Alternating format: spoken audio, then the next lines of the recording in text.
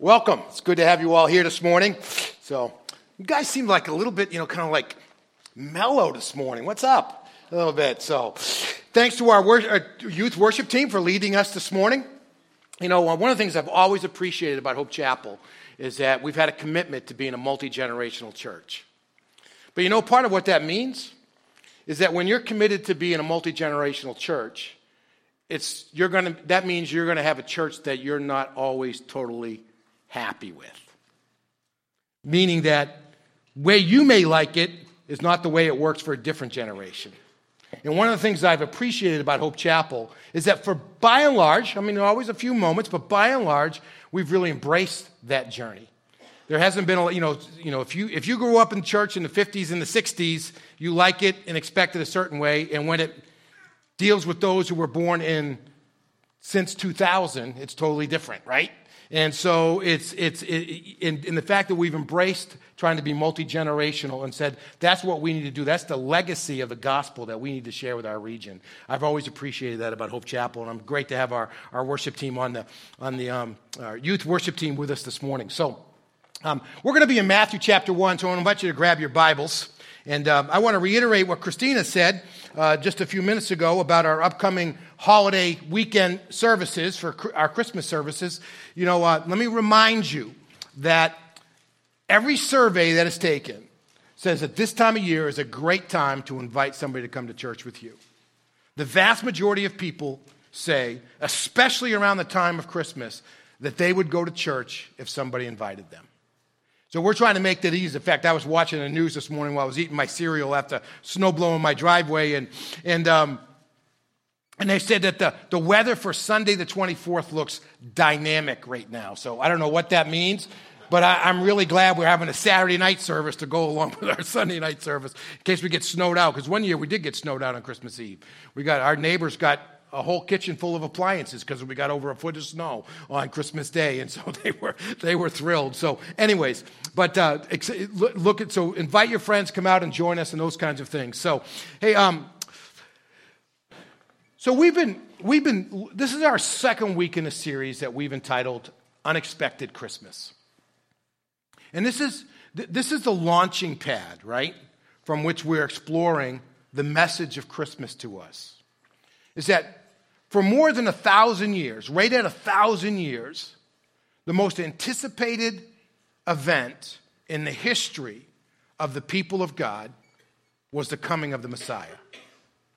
Since the days of Isaiah and Jeremiah and those eras when God gave this promise of the expected Messiah, the Israelites had been eager for the coming of the Messiah.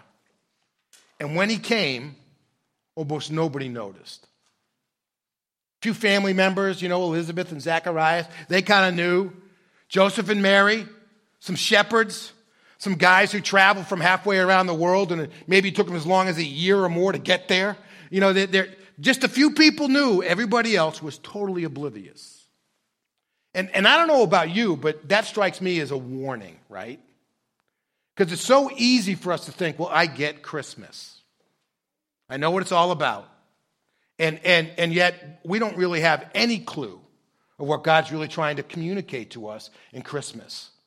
It's so easy to get caught up in all of the things that not only somehow the church has somehow bred, but the culture is kind of brought in. And Christmas is about, it's about family, and it's about hope, and it's about love, and all these kinds of things. And we decorate our trees, and we do all of our things, and somehow or another we get Christmas in those moments.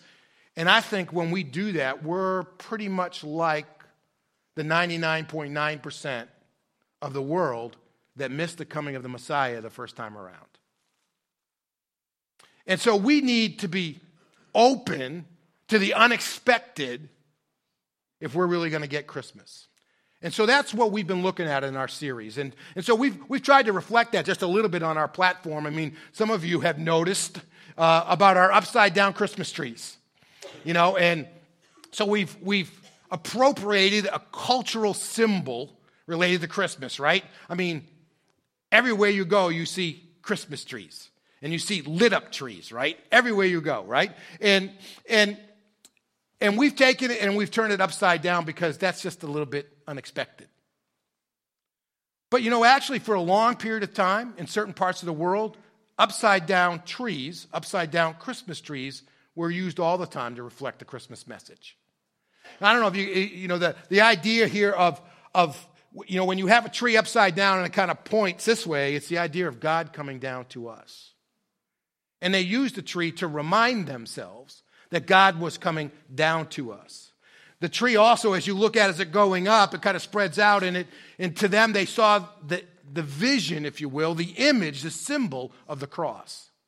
So for years and years, for centuries in some parts of the world, what they embraced as the symbol of Christmas was an upside-down tree. So we have upside-down trees in our services and in our lobby just to kind of get your attention a little bit, like, what's up with that, right? And then on top of that, we're trying to communicate a message.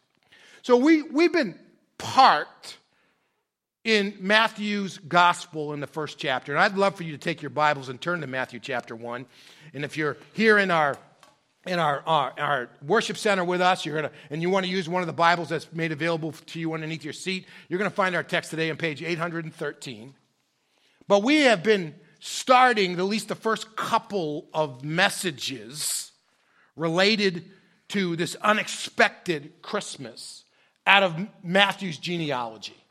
And what we saw last week out of your confession was that, for the most part, all of you just skip over the genealogies when you come to them in the Bible, right? When you get the begats, you just, all right, where's that chapter end? And that's where you go, right? And there's a couple of reasons why we do that. One, because most of the time we can't pronounce half the names, right? And then we don't know really any of the people. So we get done reading the passage, and it's like, I feel dumber than when I started. So we just skip it, right? And we just kind of move on. But for Matthew, this is a really important section. Because Matthew was the individual assigned by God to write a biography of Jesus that would speak most clearly and specifically to the questions that the Jews would have about the Messiah. And so the very first question they're going to ask, if you want us to believe that this guy Jesus is the Messiah, then you've got to show us, one, that he's truly an Israelite.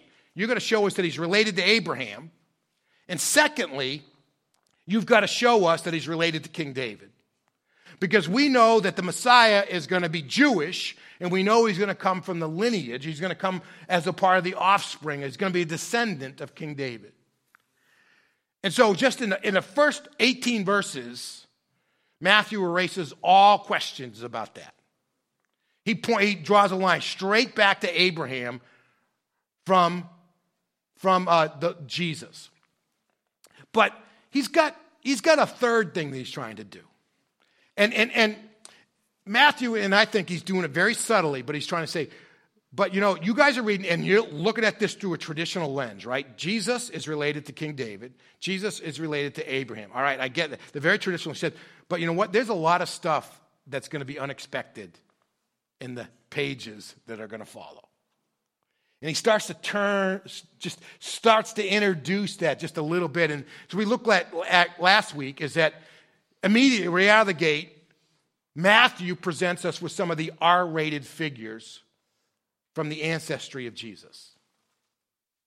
Just right away, he starts to stir the pot just a little bit. He says, you guys look back, you get other things, but just remember, Jacob had 12 sons, but he chose to use Judah. And he goes on, and we go back and look at he uses Rahab the harlot, who we're going to look at a little bit more specifically. He uses the Moabitess, right? He uses Solomon, who comes from Bathsheba, who only became the wife of David because David committed adultery and had her husband killed. And he begins to introduce. And right up front, he's trying to say to you that the message of Christmas is about sin and sinners. It's not something we really see celebrated a lot, right, in our culture. When we think about it, the real story, the real foundation of the coming of the Messiah is about sin. That's why Jesus said, I have not come to call the righteous. I came to call sinners. And that's the message that emerges out of Matthew, totally. But there are others in this passage, and we want to continue to look at this today because there are some ways in which that God is trying to share a different kind of message with us, something that creates an unexpected reality, right? So let's just look at a few verses here in Matthew chapter 1. I'm not going to read all 17 verses that relate to the genealogy that he presents to us, but I want us to get us down through verse 6 today. So the historical record of Jesus Christ, the son of David, the son of Abraham. So Matthew jumps right into it, right? The historical record of Jesus Christ. And you're going to ask, is he the son of David? Is he the son of Abraham? And I'm going to show you right now that he is. See, Abraham fathered Isaac. Isaac fathered Jacob. Jacob fathered Judah and his 12 brothers. Judah fathered Perez and Zerah by Tamar. And Perez fathered Hezron. Hezron fathered Aram. Aram fathered Aminadab. Aminadab fathered Nahshon. Nahshon fathered Salmon. Salmon fathered Boaz by Rahab. And Boaz fathered Obed by Ruth. And Obed fathered Jesse. And Jesse fathered King David. Now I want to ask you a question. Does it seem a little odd to you in verse 5 that he just refers to Rahab as Rahab? Do you know in every other place that I could find in the Bible, and maybe I missed a spot, but every other place that I could find in the Bible, Rahab is identified as Rahab the harlot, right? I mean, you not only see that in the book of Joshua, which we're going to go look at in a minute, but you also see that in the book of James. Even in the book of Hebrews, right? Chapter 11, the hall of faith, right? The hall of fame of faith. Rahab is mentioned, and when the author speaks to us, inspired by God, he says, and even Rahab the harlot had the faith. And so we love to peg people, don't we? We love to put labels on people. It helps us remember them, to categorize them, right? And we do that all the time. We have like Alexander the, right? You know, we have Attila the, right? We have Jabba there you go. See? We just kind of know all that stuff. It just kind of keeps coming. And we love to label things. And we do that sometimes to ourselves. And we let the world do that to us. So let's process this Rahab the harlot just a little bit. You could also look at Ruth the Moabitess, right? You have to be a little more churchy to get that. But right, you know, and so let's go over to the book of Joshua. So I want to tell you this story of the book of Joshua, of Rahab, just a little bit, in order to get what I think is unexpected in Christmas. So the book of Joshua drops us down in the history of the people of God, right at that moment when Moses is moving off the scene and Joshua is assuming leadership. Moses had been used by God to lead the people out of Egypt. And he'd gotten up to the edge of the promised land, and because of some things that had transpired, some ways that Moses had failed to treat God as holy, he was not allowed to enter the promised land. So he gets a look at it from the mountains that are on the east side of the Jordan River, and then his time as a leader is over, and God rewards him with his eternal reward. And Joshua, this guy has been walking with Moses through this entire journey, rises to leadership. He's the one that God has ordained. God says, you know what? Just be strong and be of good courage. So the first thing that Joshua does is he sends out a couple of spies into the city that must fall first in order for them to take the promised land. I mean, the whole reason why God had brought them out of Egypt was to bring them into the promised land that he had promised to Abraham. You know, and the first generation that came out was not, they did not meet God's qualifications, right? They didn't exercise faith. It was about them, et cetera. God said, you know what? None of you are going to enter the promised land.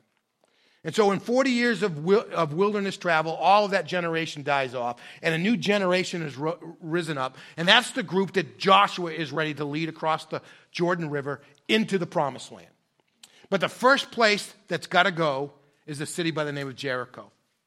Unfortunately, Jericho is the most formidable city in their path. It is well fortified.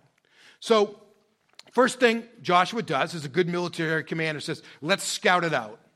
So he sends up a drone and it just flies over the city. Now, they didn't have drones in those days, right? Now, I mean, what you did this is you went and you eyeballed it. So he sends out a couple of guys who go into the city of Jericho, probably disguised, trying to blend in with the Canaanites. But because the whole region was kind of on pins and needles, anticipating the coming of the Israelites, they knew something was up. They were all kind of had their eyes and ears open, and they recognized and they noticed that there's some guys in the city who shouldn't be there. And so the king of Jericho, the one who was the ruler of the city, he says, you know what, we got to find these guys. Spread out and find them. And so they're searching the entire city. So these guys take shelter.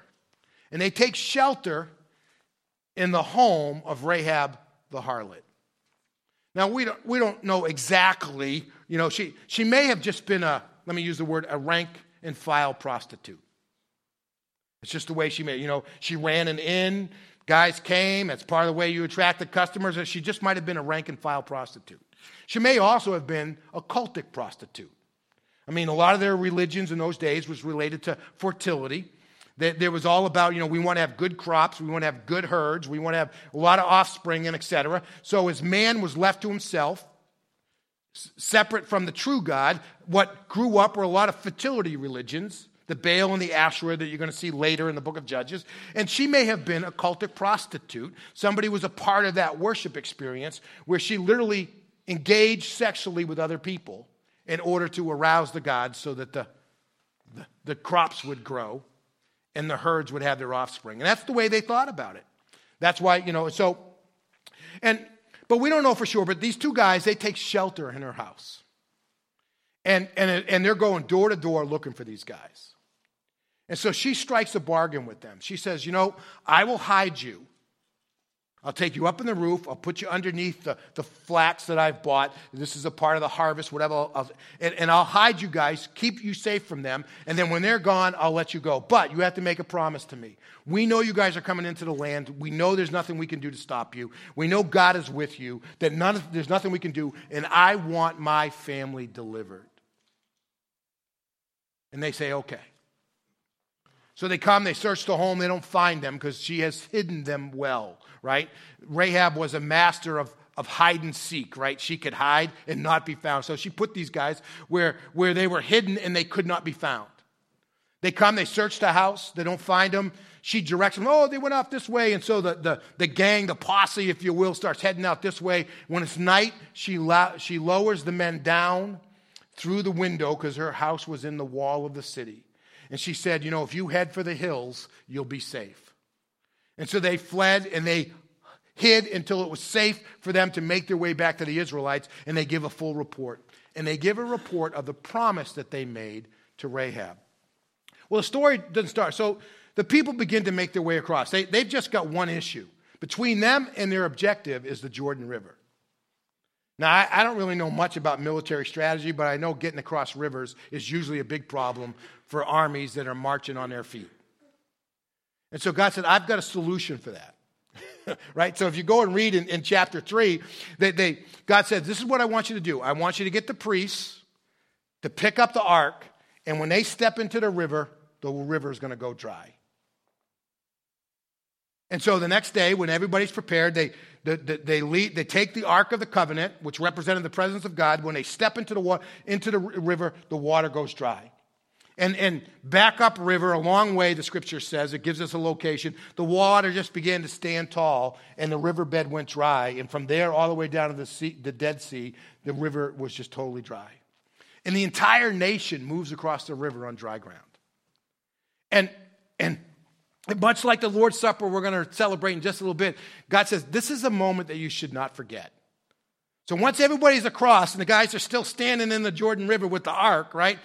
God says, take 12 guys, one from each tribe, send them back into the river, and I want you to pick up some good-sized stones, have them carry it out, and where you camp tonight, I want you to build a pillar that will serve as a monument that reminds you about what I did today.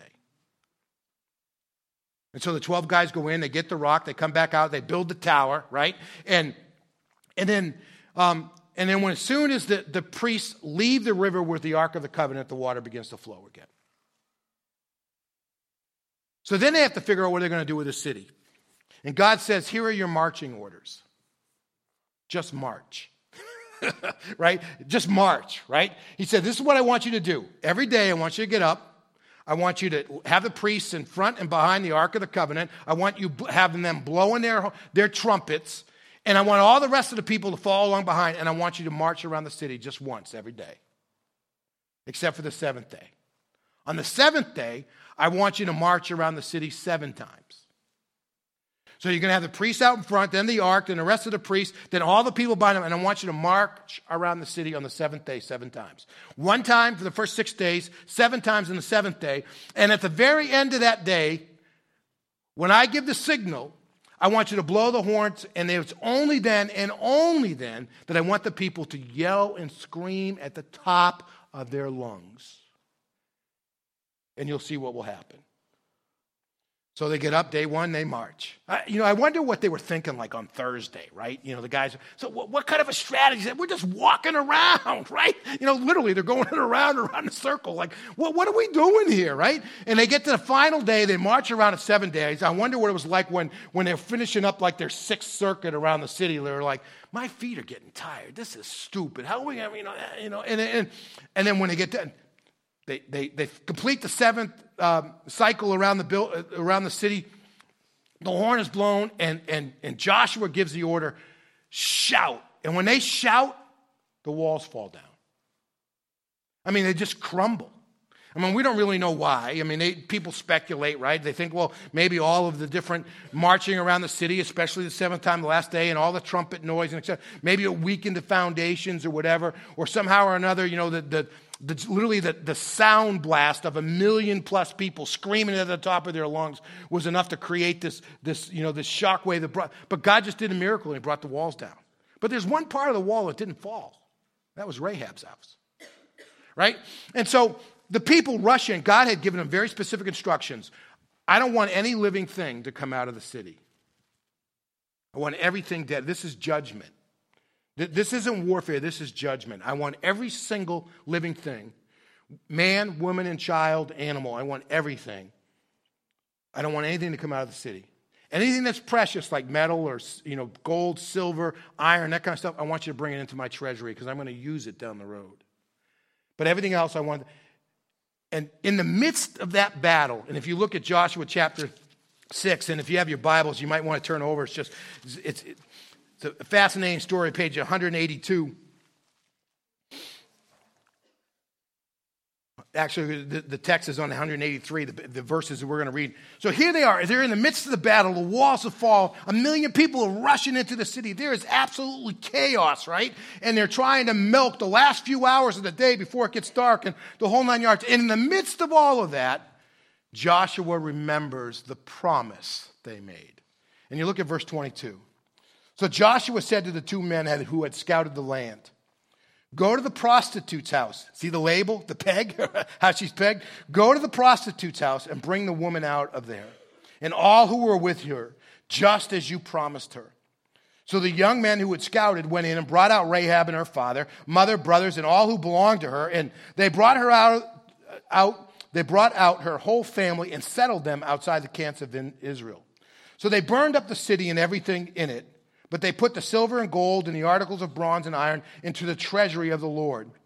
But Joshua spared Rahab the prostitute, her father's household, and all who belonged to her, because she hid the men Joshua had sent to spy on Jericho, and she lives in Israel to this day. It's an unexpected turn. Let me try to tickle this out a little bit for us. So hopefully the point will come across. The one who deserved to die lives. The one who deserves to die lives. God had pronounced His judgment on the entire city. But from our perspective, if there was anybody in the city, especially as a prostitute, as a harlot, you would have think Rahab would have been at the kind of the top of the list of the first people who ought to be executed, right? Who ought to have judgment passed on them. Certainly she's far more guilty than a 2-year-old or a 3-year-old whose worst crime to this point in time is running away when mom and dad says come, right? Or taking away a toy from their sibling or neighbor or whatever, those kinds of things. And yet somehow or another, the one who deserves to die lives. Not only does she live, she gets redeemed. She's living among the people of God even to this day. And if you follow the story along, and if you go back and bring in Matthew, what appears to have happened in the life of Rahab is that after the conquest took place and the people settled in, Rahab and her family found a place to live. And somewhere in the midst of that, using, 15th century BC, kind of Match.com network, this guy by the name of Solomon links up with Rahab. Who knows? Maybe it was in the village square someday, and he says to his buddy, "Hey, go ask her if she'll have coffee with me." Right? And they have coffee. They fall in love. They get married, and lo and behold, they're gonna produce a child by the name of Boaz. And for those of you who are familiar with the story, Boaz is a leading figure in the book of Ruth. And so here's this woman who was a harlot, who deserved to die, but she is granted life. She marries this guy Solomon, and she raises up a child who acts with integrity and honor and character and grace and compassion. It's an incredible story. It's an incredible story. Now, this is a story that Matthew could resonate with, right? This is a story that any of the disciples could resonate with. Certainly the Apostle Paul could resonate with. But here's what I want you to get out of this, right? What was unexpected about Christmas, what was unexpected and hinted at in the life of Rahab the harlot, is that God came to bring change in the Emmanuel. But here's the way we generally see it. And this is the way the Jews look for it. The Jews were looking for a Messiah who would come and change the world. And God sent a Messiah who came to change you and to change me. That's unexpected.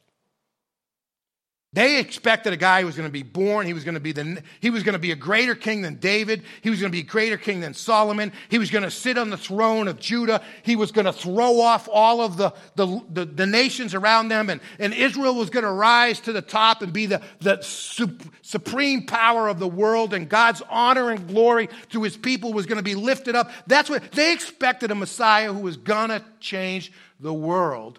And the Messiah that came is one that came to change you and me, and then to use us to change the world.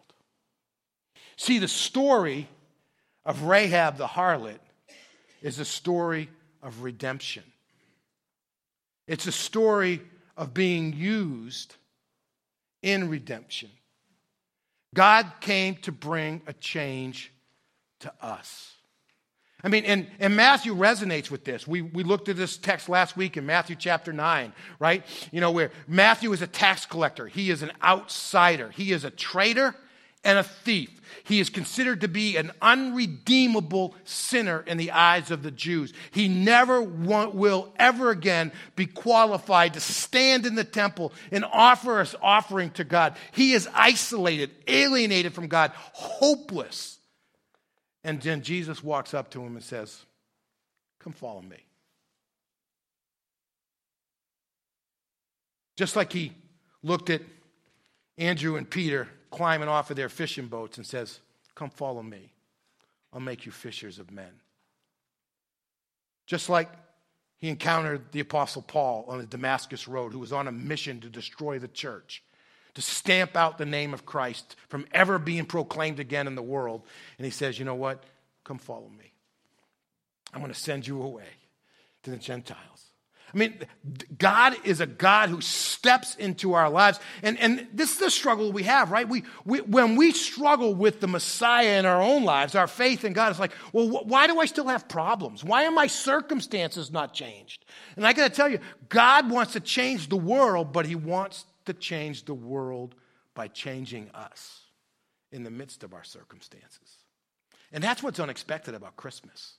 You know, and it is a story of redemption. And it's a story of being redeemed to be used in the story of redemption. But it is a message where God didn't come to change the world. He came to change you through the person of Jesus Christ. And I got to tell you, I don't think a lot of people get that. I'm not sure a lot of us get that. Because we look at it and say, well, why do I still have this issue? Why does it, and God is looking for us to shed our labels or be able to embrace those labels as something that he has redeemed. Because some of us, we carry baggage. We've let the world peg us, or we've pegged ourselves in lots of different ways. Like one of the ones, and I hear this from more men than women in general, but you know what? I'm just not the religious type. That's just not me. We peg ourselves, right? Or I'm this, that. We got all these. God steps in and said, I'm changing all of that. Because the reason the Messiah came, the reason why God is with us, is not necessarily to change all the world out there, but it's to change all the world that's in here. And the way he does that is not based upon what we do. I'll go to church a lot. I'll pray some more. I'll read my Bible more. I'll give some more money. I'll be nice to my neighbor. I'll even forgive my brother that I really don't like. And we got a whole list of things. Say, God, I'm moving up the ramp. I'm qualified. I've overcome all this stuff.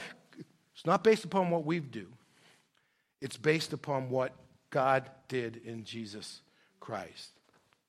Because today, born for you in the city of David, is a Savior who is Christ the Lord.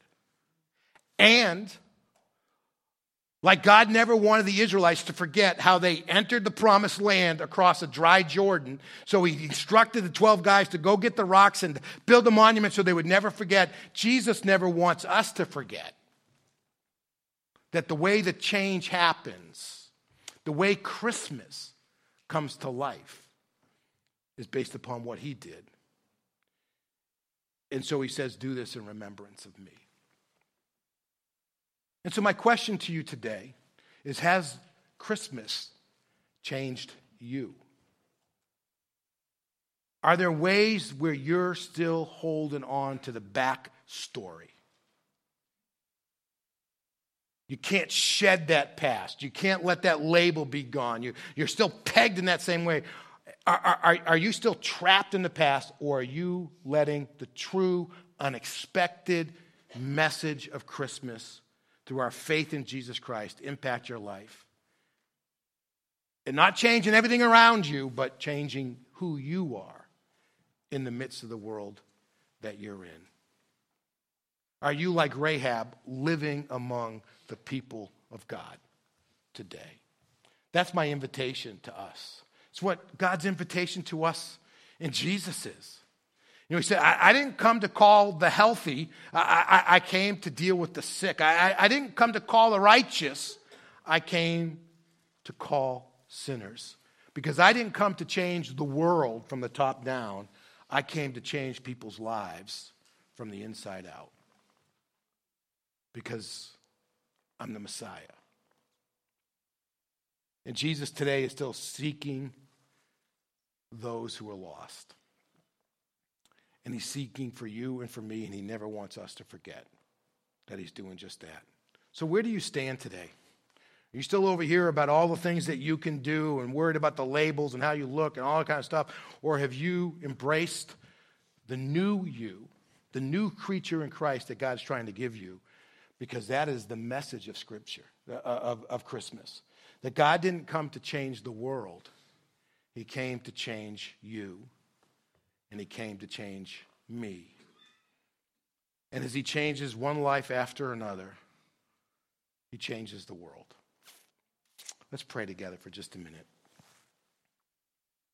You know, as a part of our preparation to remember the sacrifice that Christ made, I want to give you just a moment to reflect. Where do you stand today? Where do you stand?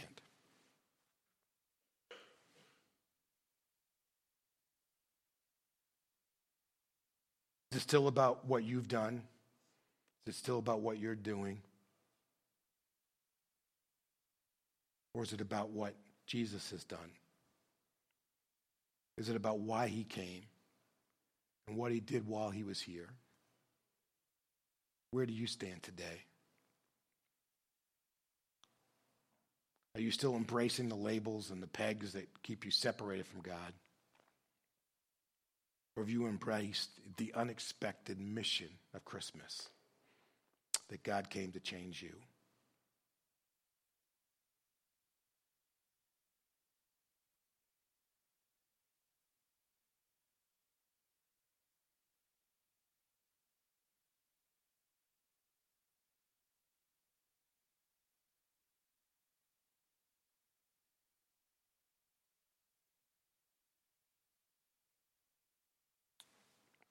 If you need to let God change you from the inside out this morning by faith, you can pray a prayer a lot like this. God, like Rahab, I'm not among the people of God. But like Rahab, I want to be among the people of God. So, Father, forgive me. And come live in me. I don't even know how that happens, but I would invite you to come live in me by faith in Christ. And as I do that, God, I'm telling you that you can change me into your child. For I pray it in Jesus' name. Amen.